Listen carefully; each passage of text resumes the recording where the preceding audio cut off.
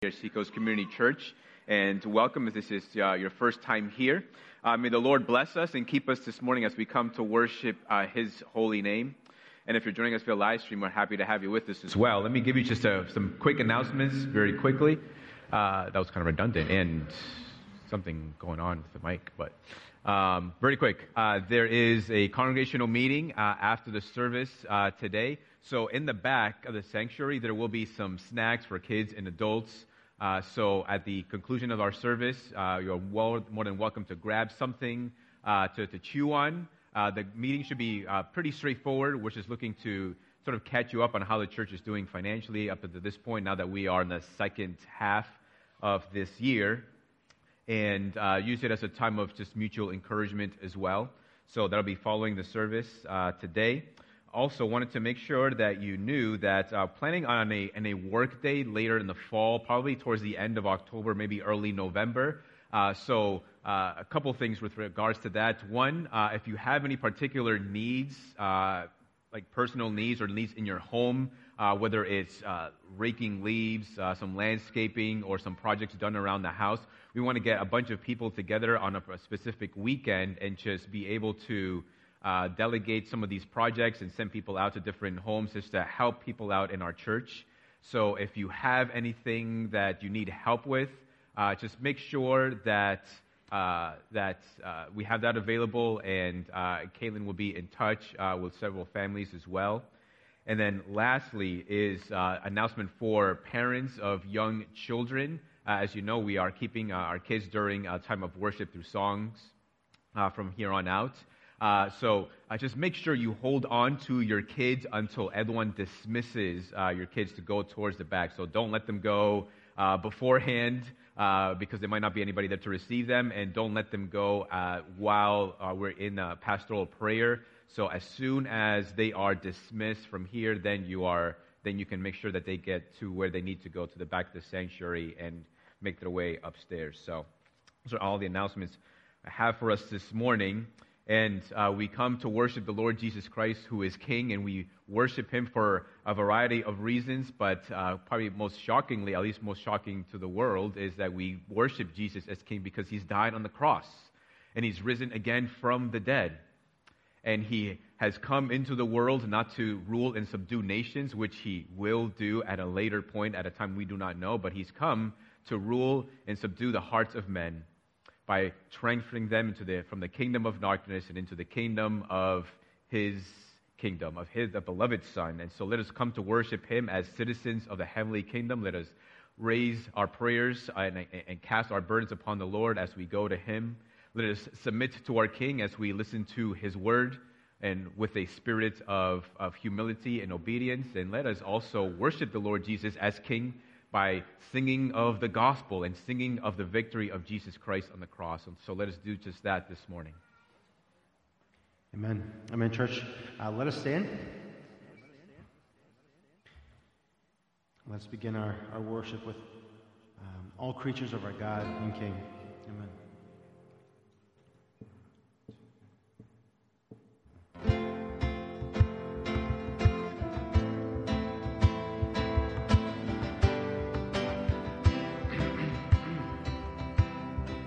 Sing together, all creatures.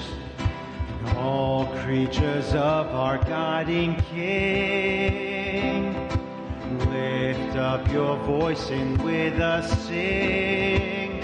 Oh, praise Him. Alleluia.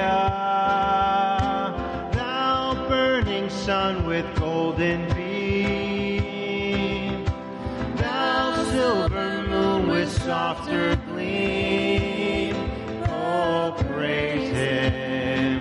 Oh, praise Him. Alleluia. Alleluia. Alleluia.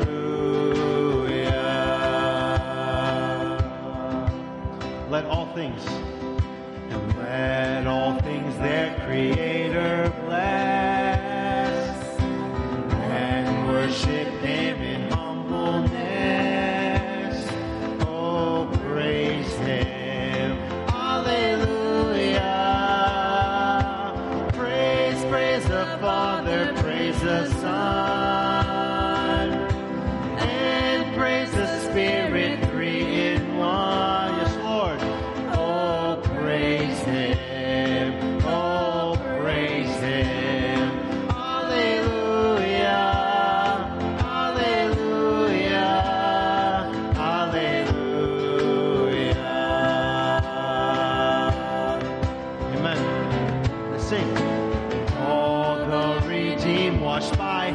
blood. Come and rejoice in his great love. Oh, praise him. Hallelujah. Christ has defeated every sin. Cast all your burdens now on him. Oh, praise him. Oh, praise him. Hallelujah. Hallelujah. Hallelujah.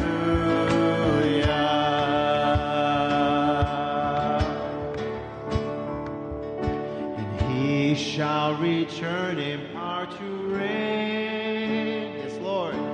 Heaven and earth will join to say, oh, praise him. Oh, praise him. Hallelujah. Then who shall fall on bended knee? All creatures of our God and King. Oh, praise him, church. Oh, praise him. Oh, praise him. Hallelujah. Hallelujah. Hallelujah.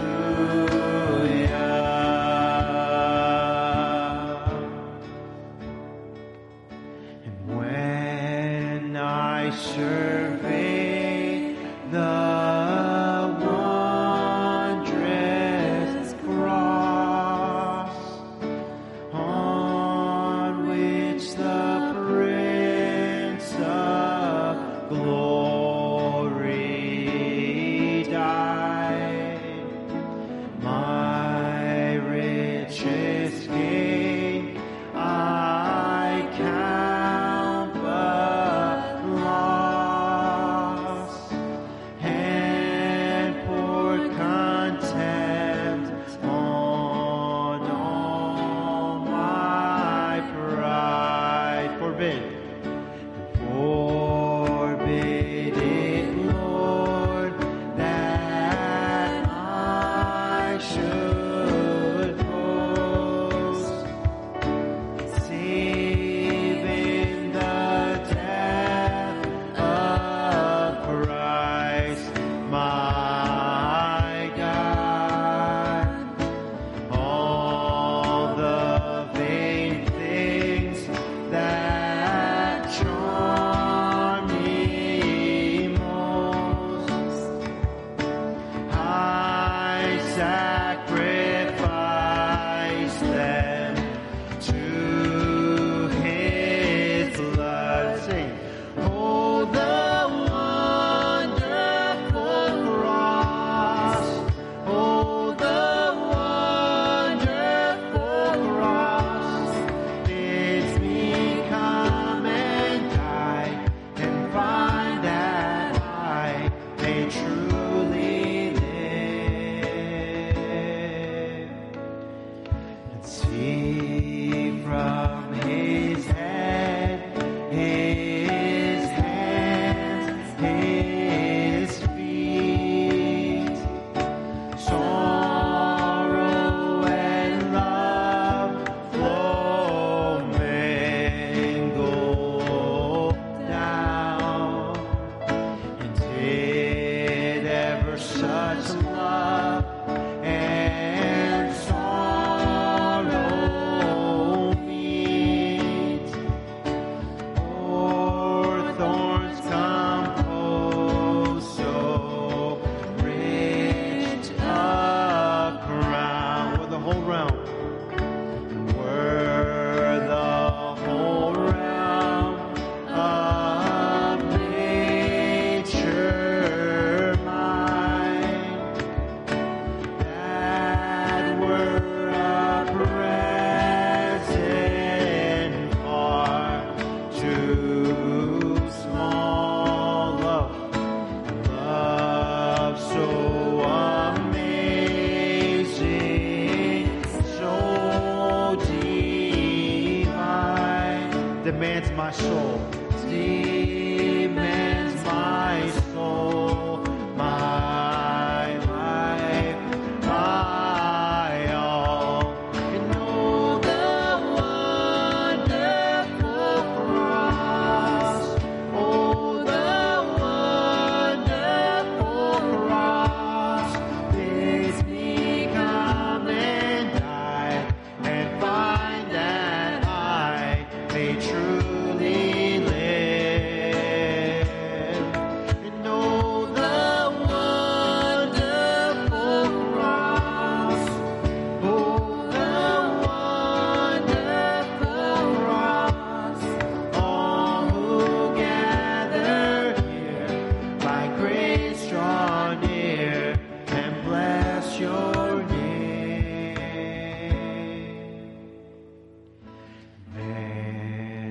sorrows, Lamb of God, by his own betrayed. The sin of man and wrath of God has been on Jesus laid. Silent as he stood accused, beaten, mocked, and scorned, bowing to the Father's will, he took a crown of thorns. Oh, that rugged cross, my salvation, where your love poured out over me. Now my soul cries out, hallelujah, praise and honor unto thee. Sent of heaven, sent of heaven, God's own Son, to purchase and redeem and reconcile the very ones who nailed him to that tree. Oh, that rugged cross, my salvation, where your love poured out over me. Now my soul cries out, hallelujah, praise and honor unto thee. Now my debt is paid, it is paid in full by the precious blood that my Jesus spilled. Now the curse of sin has no hold on me. Whom the Son sets free, oh, is free indeed. Sing, now my debt is paid, it is paid in full by the precious blood that my Jesus spilled. Now the curse of sin has no hold on me. Whom the Son sets free, oh, is free indeed. Oh, that rugged cross, my salvation, where your love poured out over me. Now my soul cries out, hallelujah, praise and honor unto thee. Oh, that rugged, sing together. Oh, that rugged cross, my salvation, where your love poured out over me. Now my soul cries out, hallelujah, praise and honor unto thee.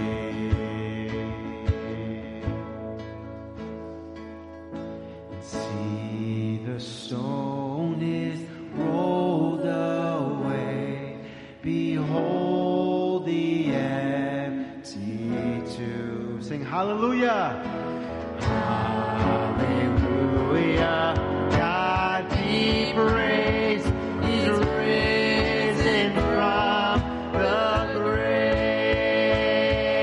He's risen. Let's sing. Oh, that rugged cross, my salvation, where your love poured out over me. Now my soul cries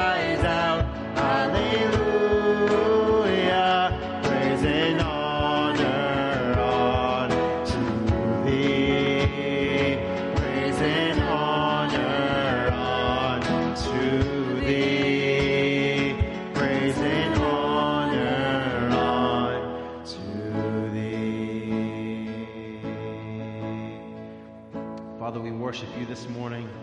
And I pray, Father, that you may continue to be glorified as we worship you now, Lord, in your word. Father, you're worthy of our praise, which is why we call you King, which is why, Father, we await your coming, and which is why, Father, we worship you as King, as you are our Savior. So, Father, thank you for this time. I pray, God, now that you may lead us. I pray these things, Lord, in Jesus' name. Amen.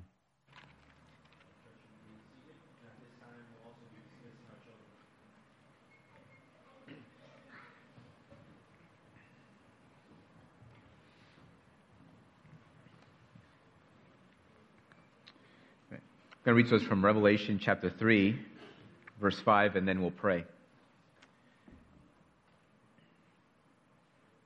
It says, "The one who conquers will be clothed thus in white garments, and I will never blot his name out of the book of life. I will confess his name before my Father and before his angels." Amen. Let's go to the Lord and let's pray.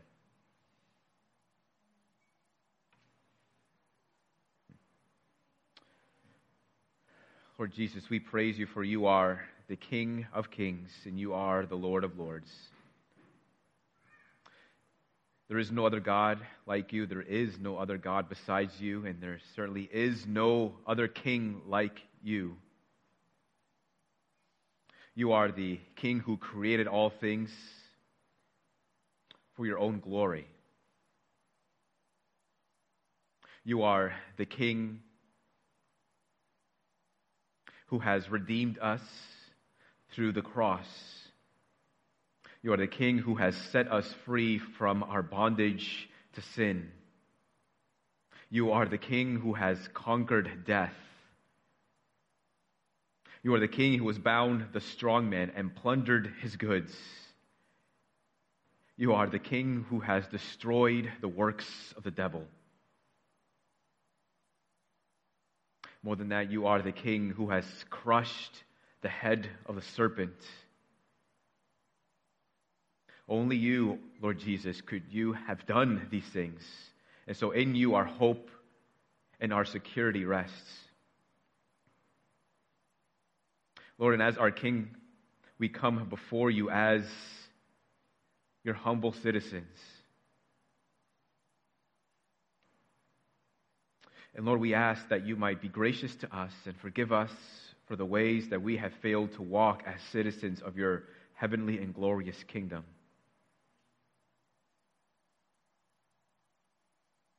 Lord, sometimes we walk as though we are still enslaved to sin, instead of walking in the victory and the freedom that there is in Christ Jesus.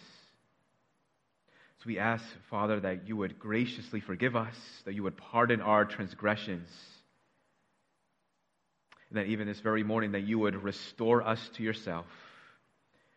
We thank you that you are not only a righteous King, but you are also gracious, and you are merciful and are always willing to receive all those who come to you in faith and repentance and a humble acknowledgement of your divine, the need of your divine grace.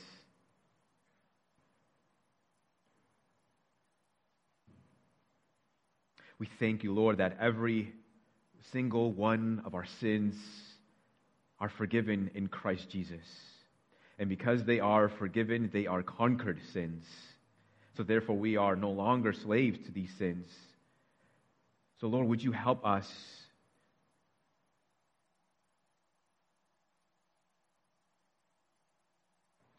to apply this victory that is ours in Christ Jesus. Lord, what you command for us to obey, we pray that you would give the grace that we need to do what you command. Help us, Lord, to not only follow you just out of allegiance and loyalty, but to follow you out of love. Because not only are you our King, but you are also our God. And you are our friend, and you are our shepherd, and you are our elder brother. Lord, this morning we pray for the Smiths. Father, we pray that you would continue to bless their home. Lord, bless their grandchildren. We pray, Father, that they might continue to grow in the fear and instruction of the Lord, that you would help Jay and Jean to continue to be a means of strength and encouragement, Lord, to their kids and grandchildren. Lord, we pray for Gracie as she transitions to college, and we pray that you would prosper the way before her and direct her paths. We pray your blessing upon the studio ministry, that this might continue to be a source of restoration for pastors and their families. Father, we pray that you would comfort them as a family as they continue to mourn the loss of their dog. We pray for Jay, and we pray that you would continue to strengthen him as an elder, continue to give him wisdom. May he continue to look to Jesus Christ as the example of a good shepherd. We pray for the Stevens. God, we pray for Boyd's parents. We pray that they might seek the Lord while he might be found. We pray, God, that you would graciously draw them to Christ. That you would bring people, Lord, with the beautiful feet of the gospel to declare the gospel, and that they might turn to Jesus. We pray for Rhonda, and we pray that you would continue to give her grace and wisdom as she continues to minister to her aging parents. And Lord, we pray that you would give her wisdom and to know how to use her time to your glory. Father, we pray for the saints. We pray for those who are in a season of trial, for those who are in a season of suffering. Lord, give to them a heavenly mindedness. Give them, Lord, a holy optimism. Help them, Lord, to set their minds on Jesus Christ, their conquering King and their faithful Savior and their ever-present friend. And that you would graciously give to your people the strength that they need for every trial. Lord, we pray for the Crognalis as they continue to minister in Africa. Father, we pray that you would continue to energize them for the work, especially in those days filled with exhaustion and stress. Lord, provide the strength that they need to continue to carry on in their work. That you might use their hands to minister to the needs of people, but that you might also use their mouths to speak gospel truths to those who do not know the Lord Jesus. That in their service to others, God, that you may draw people to Christ, and that they might see Jesus as the healer of their sins. We pray for your protection upon their family, protection upon their marriage. And we pray, Father, that they might continue to abide in the vine who is Christ, that they may continue to bear fruit even in their work. Lord, we continue to pray for a great salvation in this area in New England. Father, we pray that you would make many more citizens of heaven through the gospel of Jesus Christ. We pray that you may draw many people to the gospel. We pray for the miracle of this transfer, the transfer of unbelievers from the kingdom of darkness and into the kingdom of the beloved Son. We pray that you would energize and equip your church to proclaim the gospel with boldness, with a winsomeness and persuasiveness, and that your church, that your people may take advantage of every opportunity to proclaim the gospel of Jesus Christ. Father, we pray for our country, and we pray specifically for universities and schools as they begin to open their doors soon. And God, we pray for just a protection upon faculty and students and children this year. God, would you be gracious and restrain the hands of evil that would do harm. We pray that you would grant great wisdom upon authorities, upon faculty and staff, upon school administrators. So we pray, God, that you would be gracious and do this great work. And lastly, Lord, we pray for fathers, we pray for husbands. We pray, God, that you would help us as husbands to look to Ephesians 5. Help us, Lord, to love our wives as Christ loved the church and gave himself for her. Teach us to lay down our lives for our wives, for our families. Lord, give us great patience, give us humility.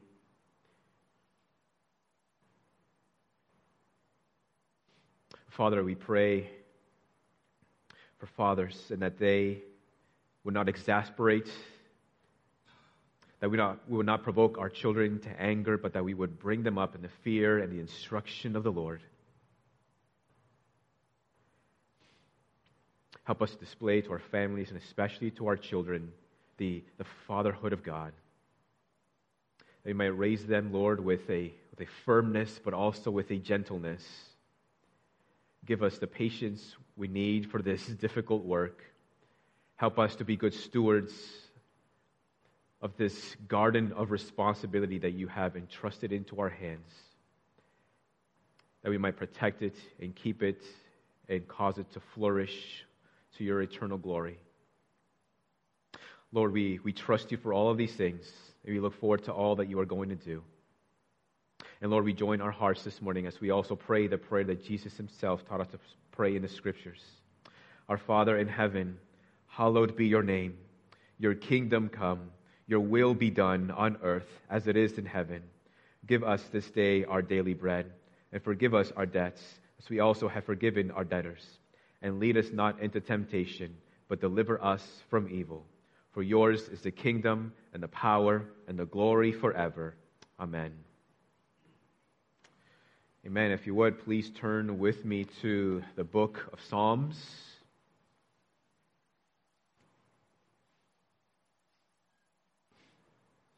We are in Psalm 20. Next week we'll go to Psalm 21, and then after that we will return to the book of Ecclesiastes. I mean, we'll be pretty disappointed by that. Oh, the Psalms, and now to the Ecclesiastes. Oh, gosh. Ecclesiastes is good. So Psalm 20 today, Psalm 21 tomorrow. Or, sure, we could do 21 tomorrow. Psalm 21 next Sunday. So Psalm 20, beginning in verse 1.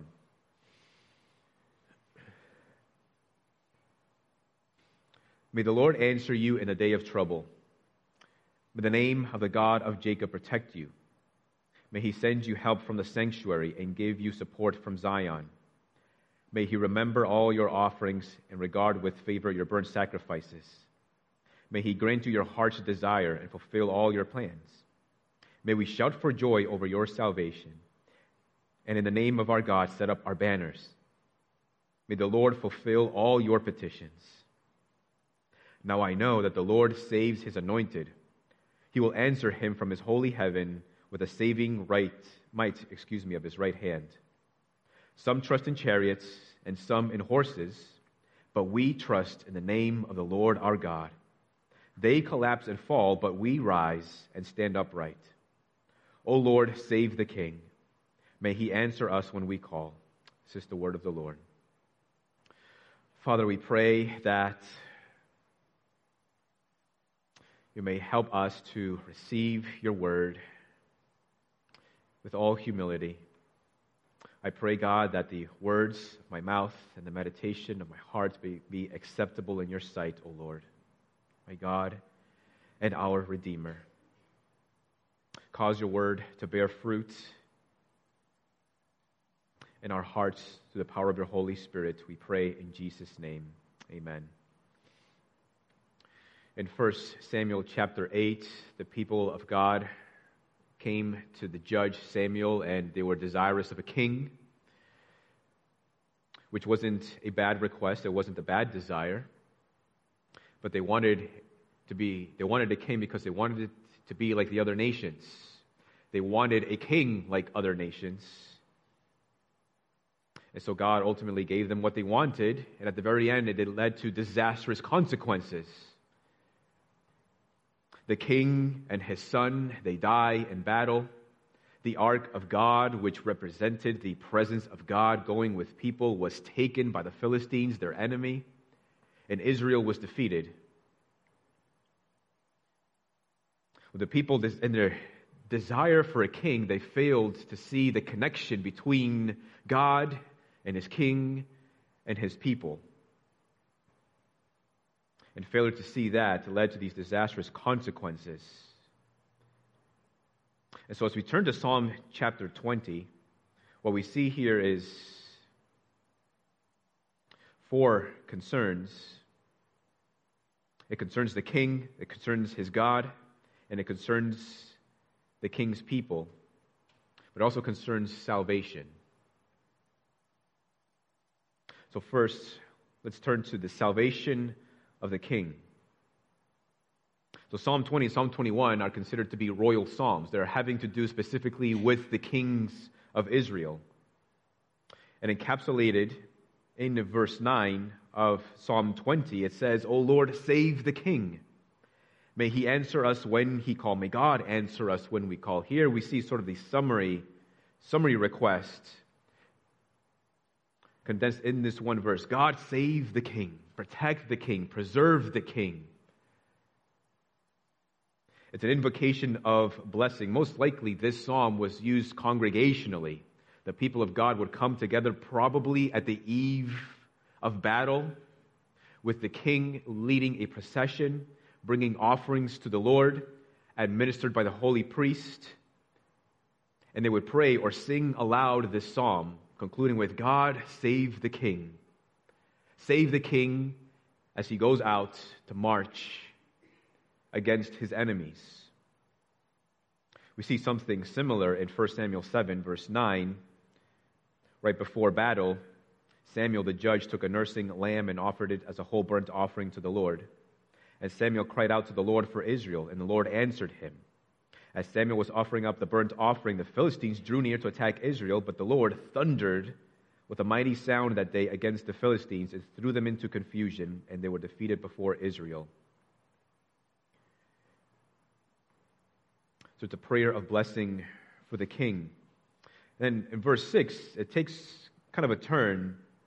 Prior to that, it says, "May the Lord do this, may the Lord do this, may the Lord do this." And then it says in verse 6, "Now I know that the Lord saves his anointed. He will answer him from his holy heaven with the saving might of his right hand." Others trust in chariots and horses, but we trust in the name of the Lord. So most likely this section was spoken by the priest.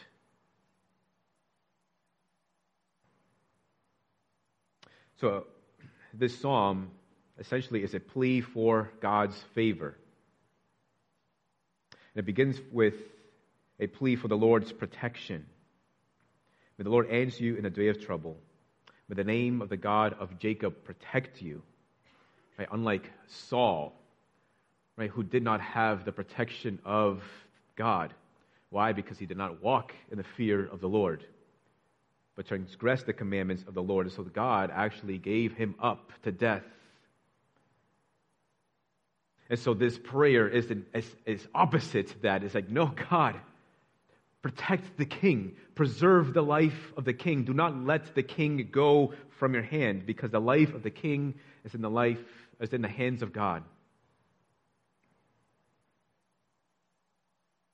And the language here in the Hebrew is intended to communicate a request that God would place the king sort of in an elevated position. Let him stand above the rest. So even while he is in the midst of battle, let him be placed up, inaccessible, untouchable by his foes. So it's a prayer for the Lord's protection. It's also a prayer for the Lord's provision. May God send the king help from the sanctuary and give him support from Zion.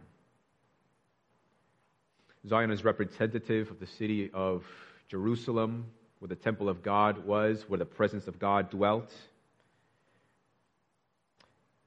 It's intended to be the mobile the localized presence of God, and the ark of God is intended to be sort of the mobile presence of God. But Zion is also representative of the heavenly abode, where God is said to dwell. And so this particular prayer is that God would provide from heaven, that the king's support would come and rain down from the heavens, from the hand of God. John Piper has used the analogy of a wartime walkie-talkie, that when you're in the thick of battle, in the thick of war, you have the walkie-talkie to immediately call out for support, for aid, bring support, bring guidance. We need support. It's sort of how prayer works as well. And so the idea is that the presence of God would continue to go with the king, even in the midst of battle, and be so near the king so that the king only has to call for help,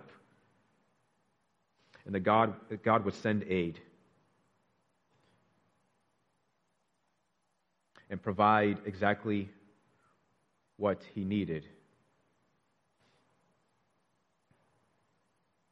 It's a prayer also for the Lord's favor.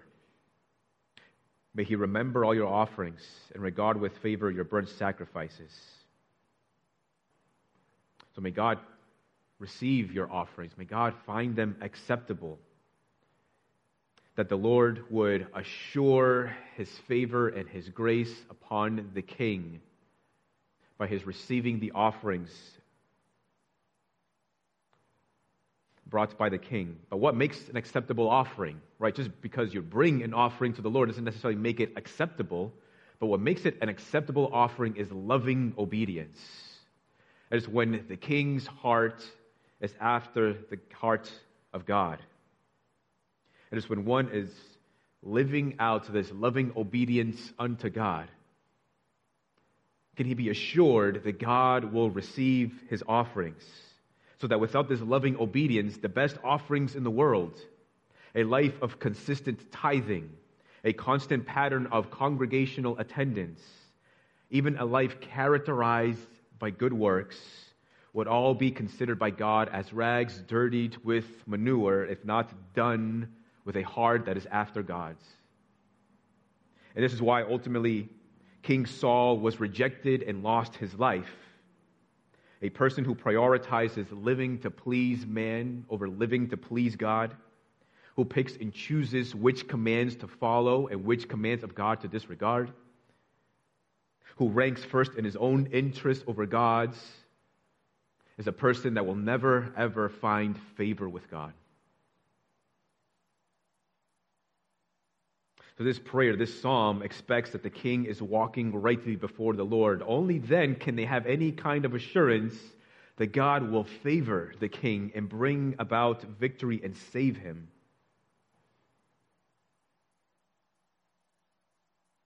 There's the prayer for the Lord's favor. It's also a prayer for the Lord's prosperity. That the Lord would be pleased to answer the desires of the king's heart. Proverbs 19:21 says, "Many are the plans in the mind of man, but it is the purpose of the Lord that will stand." Proverbs 21:31 says, "The horse is made ready for the battle, but the victory belongs to the Lord." The kind of king that the Lord loves to favor is a kind of king that has these verses inscribed upon his heart. He strategizes, he makes the plans, he readies the horses, he readies the men, but ultimately he knows and understands that the victory will come about by the hands of God. 2 Samuel 23 speaks of the kind of king that God loves to favor. "The God of Israel has spoken. The Rock of Israel has said to me, when one rules justly over men, ruling in the fear of God, God dawns on them like the morning light, like the sun shining forth on the cloudless morning, like rain that makes grass to sprout from the earth." So several pleas here made on behalf of the king. And what else do we learn from these pleas? In ancient times, ancient kings considered themselves to be sons of the gods. That if you're in that position of king over a nation, over a people, then that makes you a kind of son of God or a son of the gods. And this isn't completely foreign to Israelites or to the Hebrew. In Psalm 2, verse 7, it says, I will tell of the decree. The Lord said to me, this is King David writing these words, you are my son. Today I have begotten you. Ask of me, and I will make the nations your heritage and the ends of the earth your possession. You shall break them with a rod of iron and dash them in pieces like a potter's vessel. Later on, we'll see that this points to a greater king, but these are words written by King David. And so even to the Israelites, they understood that even the kings were considered to be a kind of son of God. And so what we learn from this psalm, and even from Psalm chapter 2, is that God tethers himself to the life of the king. They are connected. And ancient kings would also make sacrifices to the gods to gain their favor. But what we read here in the Psalms is that the king did not see the favor of God as his right, but he saw the favor of God as a gift.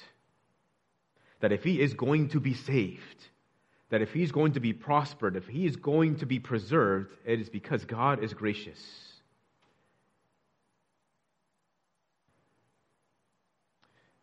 They understood that salvation is not a right, but it is a gift. The Hebrew kings could appeal to sonship, but even sonship was a gift. There's a plea for the salvation of the king. Second, let us consider the salvation of the king's people. Now, this question might have sort of obvious answers, but let's entertain for a moment. Why is there such an interest in the preservation and the protection of the king? Why make this plea? Why are the people so interested in the preservation and the prosperity of the king? Firstly, because the people love their king. The passage assumes that this king who makes offerings to the Lord is a king who walks with God, who walks in the fear of the Lord, who has a heart that is after the heart of God. And that is the kind of king that the people want. And that is the kind of king that the people love. So they want the preservation of the king because they love the king, and they love that the king is after the heart of God. But most importantly, why there's such an interest in the preservation and the protection of the king is because the king's victory is also their victory. The prosperity and even the vitality of the nation is tied to the prosperity and the vitality of the king. They are intimately connected. The defeat of one is the defeat of the other. The victory of one is the victory of the other. In The Lord of the Rings, when Gandalf enters the kingdom of King Theoden, immediately, and if you see in the movies, there's just this gloom. There's this depression. There's this sadness. Almost like the people, the citizens, are like living dead men. And they enter the king's court and they immediately see why. Because the king himself has been in sort of this psychological trance, or it's this psychological curse, and that even he himself is like a living dead king until the spell is broken. One commentator says that at the heart of Hebrew theology lay the conviction that God was involved in their historical experience. God tethers the life of the king not only to himself, but he also tethers the life of the king to the life of his citizens. The one represents the many, and the many are represented in the one. So if he walks with the Lord, that leads to the nation's prosperity. But if he does not walk in the ways of the Lord, then it ultimately leads in the judgment of the nation. And if you read through the Old Testament, if you read through the history of Kings and Chronicles, then you'll see that that is the case.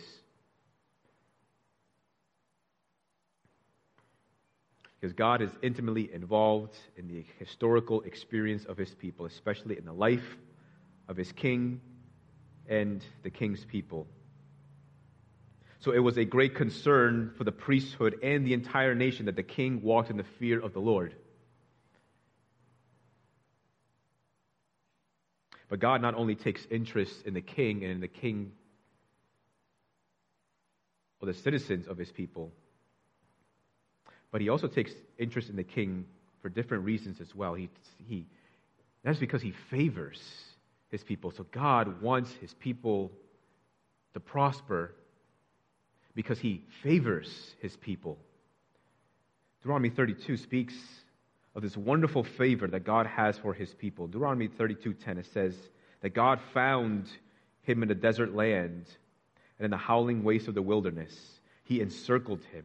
He cared for him. He kept him as the apple of his eye. When Moses was up on the mountain with God and he asked to see the glory of God, God said that he would make his goodness pass before him. And then shortly after, he declared his own name. He says that he is merciful and gracious, abounding in steadfast love and faithfulness, forgiving iniquity and transgression and sin.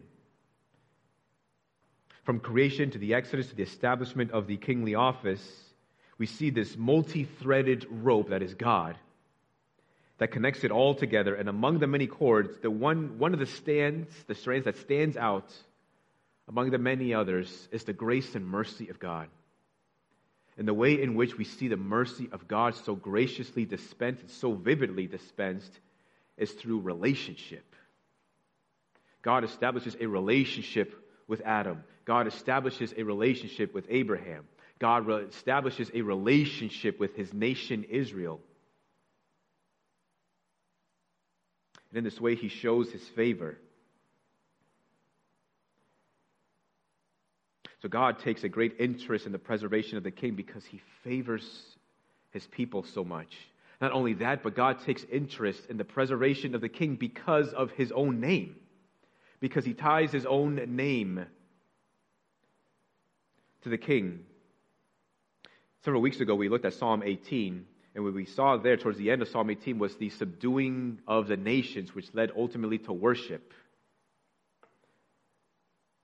That there are nations who are subdued because God works wonderfully through his people, and that even other nations, without fighting, pledge allegiance to the Israelite nations, and that others also then come to worship, and that the king himself leads people into worship. And so that it becomes sort of a witness, a testimony to the surrounding nations that God is with these people. The Queen of Sheba heard of the God of Israel, heard of the wisdom of the king, and came to see for herself, and she witnessed for herself that God is with these people. It leads many others to say, who is like the Lord? And the answer is no one.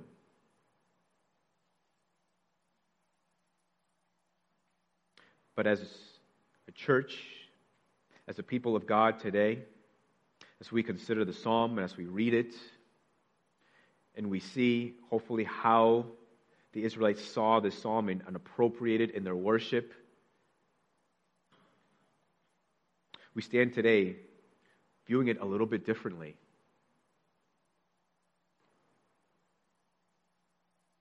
Because the office of king established by God ultimately is intended to point to a greater king, and this is what this psalm also points us to as well.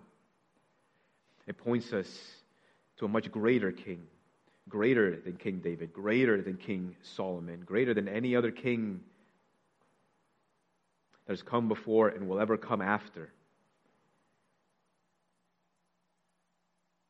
Because while Psalm 2, which we looked at a little bit earlier, yes, points to the king as being sort of a son of God, but Jesus himself also appropriated that very psalm as well, speaking about him, that he is the greater king, that he is the Son of God,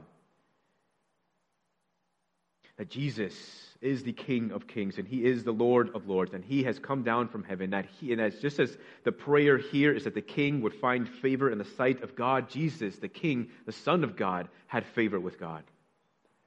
When He rose from the baptismal waters, God thundered from the heavens so that all could hear that this is His beloved Son with whom He is well pleased. Jesus says elsewhere in the Gospels that He always does the Father's will and that it is His food to do the Father's will. He says elsewhere in the Gospels that He always does what pleases the Father. Jesus is the King of Kings and Lord of Lords. And God had given David a covenant, that is, that his sons after him will always sit on the throne.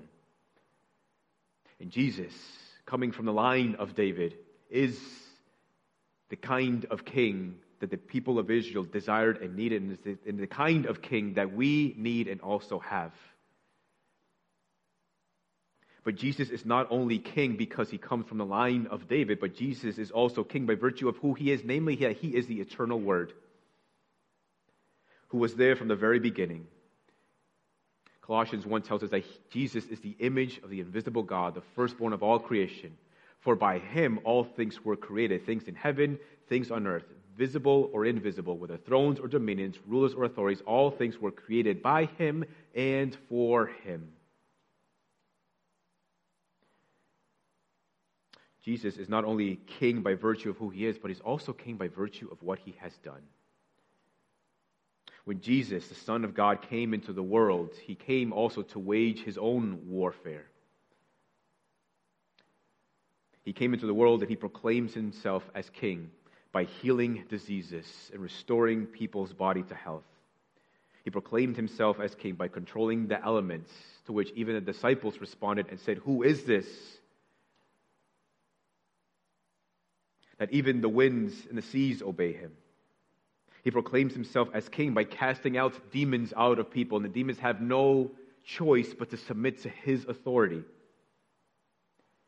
He proclaims Himself as king by proclaiming the gospel of the kingdom, by saying, "Repent, the kingdom of heaven is at hand," meaning the time to turn to the kingdom of heaven is here because the king has arrived. But He most vividly proclaims Himself as king by dying on the cross. Shocking and even unbelievable to the Israelites, shocking to anyone else outside of Israel. Because what king would see their victory in their death? But this is exactly what Jesus saw, that His ultimate victory would come through His death on the cross.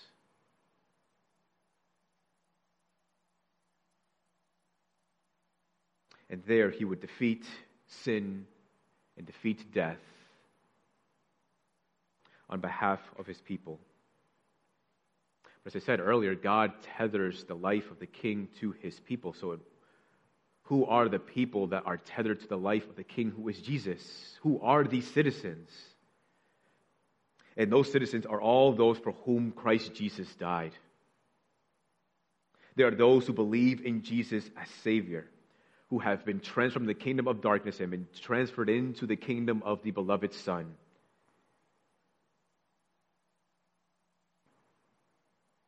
And in the same way that Jesus proclaimed, "Repent, for the kingdom of heaven is at hand," so now today the church continues to proclaim that message. Repent, for the kingdom of heaven is at hand. Jesus Christ is King. Jesus Christ lives in the church. Jesus Christ will one day come.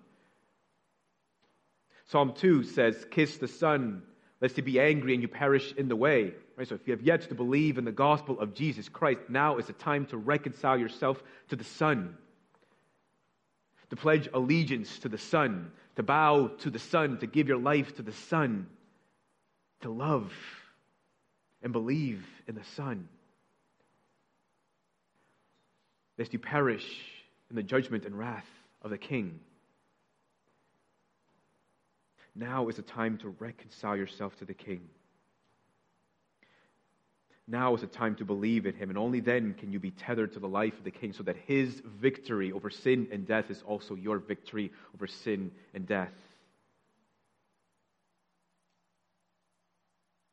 Christ did not come to die for no man, and Christ did not come into the world to die to make only salvation possible, but Christ came into the world and died on the cross to make salvation a reality for all those who place their faith and trust upon Jesus. And those who believe, they have their salvation forever tethered to his deliverance. Embedded in Romans 8 is this golden chain of salvation, which I know many of you are familiar with. This golden chain of salvation says that for those whom he foreknew, he also predestined to be conformed to the image of his Son, so that Jesus might be the firstborn among many brothers. And those whom he predestined, he also called. And those whom he called, he also justified. And those whom he justified, he also glorified. From before the foundations of the world, they are citizens that God has dispensed his favor on for reasons that we may never know or understand. That God has sent Jesus to die for. And they're a part of this golden chain that will never be broken. It is a chain that tethers us to Christ no matter where we go, no matter what we do. That in this golden chain, our salvation is secured even until the day of our glorification for those who believe and trust in the gospel of Jesus Christ. The bolt cutters of suffering cannot cut through it. The edges of the hacksaw of sin and temptation are not sharp enough to cut it apart. It is an unbreakable chain. You are forever tethered to Christ the King. And God does this in part because he takes great interest in his people.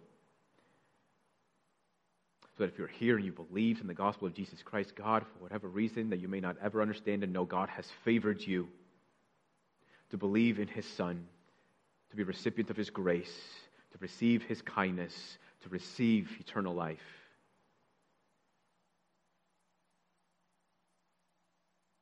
But also, in the gospel, we see that God has also taken a great interest in his own name.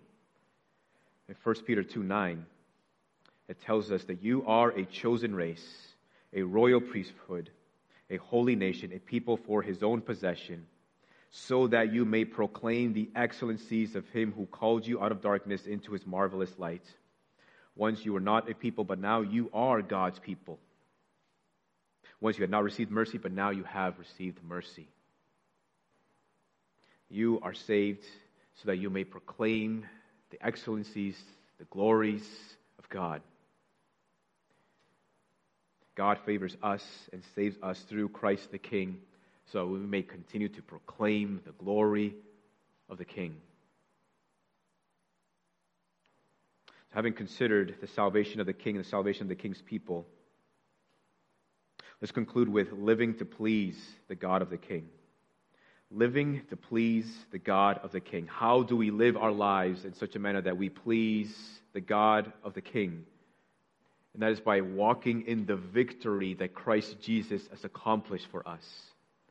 It's applying that victory to our lives. Oftentimes there's this discrepancy between reality and our lives. The reality is that Jesus Christ has died for sin. But then our lives are not always consistent with that reality. Instead, we sometimes, maybe even oftentimes, walk as though defeated, with our heads down, and just accept defeat. You walk with your head down as the lambs led to the slaughter. You stand with the joylessness of a person who's incarcerated in the prison of the devil. You lazily drag your feet with the pessimism of Eeyore. You stumble again and again, intoxicated by sin. But listen to the reality of Romans chapter 6, beginning at verse 1. It says, "What shall we say then? Are we to continue in sin so that grace may abound? By no means. How can we who died to sin still live in it? Or do you not know that all of us who have been baptized into Christ Jesus were baptized into his death? We were buried, therefore, with him by baptism into death, in order that just as Christ was raised from the dead by the glory of the Father, we too might walk in newness of life." Then in verse 9 it says, "We know that Christ, being raised from the dead, will never die again. Death no longer has dominion over him. For the death he died to sin once for all, but the life he lives to God. So you also must consider yourselves dead to sin and alive to God in Christ Jesus. Let not sin therefore reign in your mortal body to make you obey its passions." In other words, there is freedom from sin in Christ Jesus. You are no longer a slave to sin, because Christ has severed the link of sin that was tethered to your life. So it is time for you to lift up your droopy head, to restore to yourself the joy of your salvation, to equip yourself with a holy optimism, to sober up by walking in the word of the Lord. The way in which we live to please the King is by walking in the victory that's been accomplished for us through the gospel of Jesus Christ. This is putting away the anger, putting away the impatience, putting away the lust, putting away the sloth, putting away the envy, putting away the jealousy, putting away the anger and the pride and the arrogance. You now have the ability through the gospel of Jesus Christ and the indwelling of the Holy Spirit to walk as one who is dead to sin and alive to God in Christ Jesus. The one who is alive in Christ shows the signs of life. They devour the word of God. They glue their knees to the floor in prayer. Now, I know that probably in some sense I'm oversimplifying things, because sin can be complicated, and battling sin can be incredibly complicated. And this is probably an aside, but when it comes to sin, oftentimes what we struggle with is dealing with the symptoms of sin, but not getting to the core issue. So, as an example, let's just say Rob. Rob is a Christian. He's a solid guy, loves the Lord, loves to serve the church. But Rob also has a tendency to get angry and impatient. Every time after service is over and it's time to pick up the instruments and pick up all the cables, he's part of that crew. And different people in charge of different things. But he oftentimes finds himself on the stage alone, cleaning up by himself, and sometimes even finding himself telling people how to clean things up. The others, who he thinks should be helping him, are out and they're engaging with people, they're having conversations, catching up, talking about the service, and he's upset the entire time. Now, he understands this is wrong of him, so he asks brothers and sisters to pray for him. He memorizes scripture to help him to deal with those moments when he's tempted to be angry and upset with his brothers and sisters in Christ. And those are all good. Those are all helpful. But he's not dealing with the core issue of his heart, because the core issue of his heart is that he does not love God's people in the same way that God loves them. And as long as he does not see God's people in the same light that God does and loves them the same way that God does, he will always struggle with impatience and anger towards his brothers and sisters in Christ. And listen, there is victory through the cross of Jesus Christ. Sometimes you just need to know the right questions to ask. Listen, and you need help asking the right questions to see what's going on, please let me know. I can help you to figure out what those right questions are so we can figure out what is actually going on. But it is helpful to know, surely it is helpful to know that there is victory in Christ over every sin that you struggle with. That there is freedom in Christ. That you are no longer a slave to sin. That you don't have to be defeated by sin. Because Christ the King has defeated sin. But when you do fail, there's always grace. The person who shows these signs of life, even in the struggle and turmoil of sin. I'm reminded of Captain America in the Marvel movies. Before he was super soldier Captain America, but the scrawny little dude who would get into fights and lose every battle, he would always get up and what's the catchphrase? He'd always say, "I could do this all day." Right? Sometimes the Christian life is like that. This is how we show the signs of life. That sometimes when we are defeated by sin, it's just a matter of getting up and just saying, "I can do this all day." But as I said, there is mercy and there's grace and there's forgiveness for every sin in our lives. Richard Baxter, in his book, The Bruised Reed, he writes, "What is the gospel itself but a merciful moderation in which Christ's obedience is esteemed ours and our sins laid upon him, wherein God, from being a judge, becomes our Father, pardoning our sins and accepting our obedience, though feeble and blemished. We are now brought to heaven under the covenant of grace by a way of love and mercy." And he continues and writes elsewhere, he says, "There is more mercy in Christ than sin in us." Let that sink in. There is more mercy in Christ than sin in us. There is more mercy in Christ than sin in us. Praise God for that, because we so desperately need the mercy and the forgiveness of God. There is more mercy in Christ than sin in us. Christ's mercy outpaces our sins. His grace outperforms our trespasses. Like runners in a marathon, the sins that so aggravate us, they can run harder than we can, even get ahead of us, but the grace of God is always ahead of the sin. It's always there. What a merciful and gracious King that we have. That he was so lavishly give us his mercy and grace every single time we need it. Jesus Christ is the kind of King that were it up to us, we would never choose. And he is a kind of King that we certainly did not deserve. Yet God has given him to us to defeat the powers that kept us enslaved and make us into his citizens and also give to us his victory. So then let us walk in the victory of Christ and let us also run towards his grace, for it never, ever, ever runs out. Amen. Let's pray.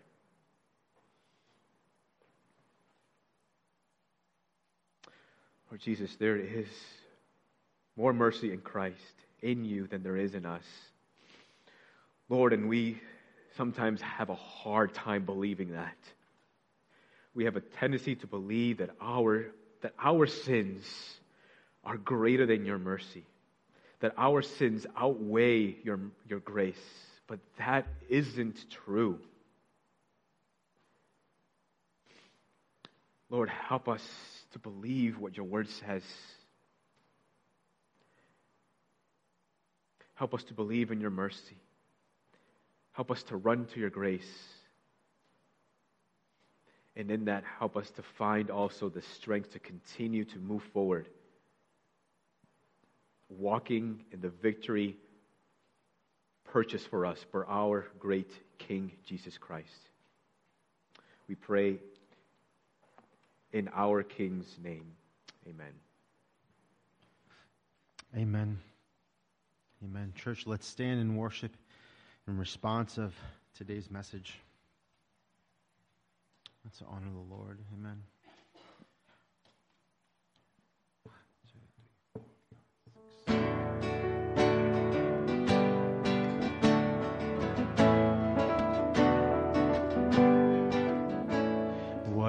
earth could remember no wrongs we have done.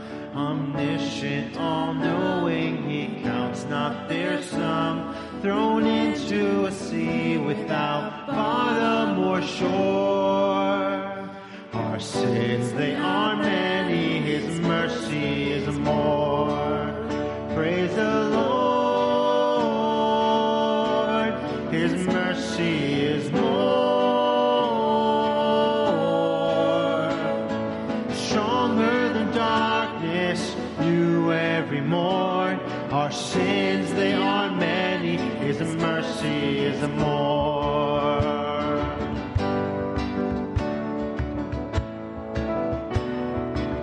Amen. What patience.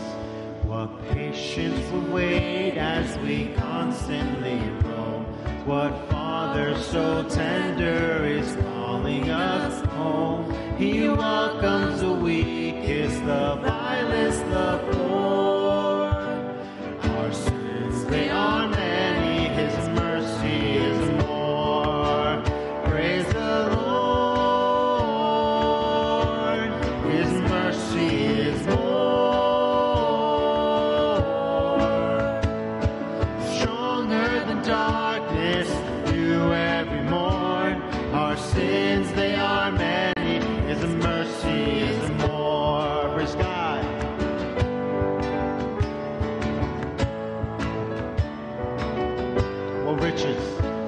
What riches of kindness He lavished on us. His blood was the payment, His life was the cost. We stood neath the debt we could never afford. Our sins, they are many, His mercy is more. Praise the Lord, His mercy is more. Stronger than darkness, new every morn. Our sins, they are many, His mercy. Praise the Lord. Praise the Lord. Amen. His mercy is more. Stronger than darkness, new every morn. Our sins, they are many, His mercy is more. Our sins, they are many, His mercy is more.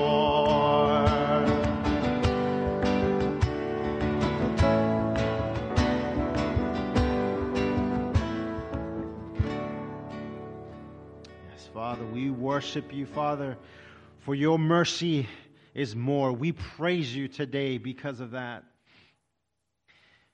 God, may we trust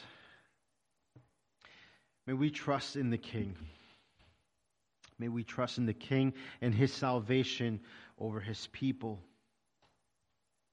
Father, may you have found favor in us, as we heard today, and You've graciously provided us grace and mercy. You, O Lord, have saved us. You've redeemed us from an eternity separated from You, Father. Now may we stand and proclaim salvation and victory in Christ Jesus as King and Savior of our lives. Long live the King. In Jesus' name, Father, I pray. Amen. We worship You, Lord. Today's word says, "Worthy is the Lamb who was slain to receive power and wealth and wisdom and might and honor and glory and blessing. To Him who sits on the throne and to the Lamb be blessing and honor and glory and might forever and ever." Amen. Church, you're dismissed. God bless you. Oh, this is for the meeting. Okay. For those that we still have our meeting after church, so please stick around for that. Members. All right. God bless you. Amen.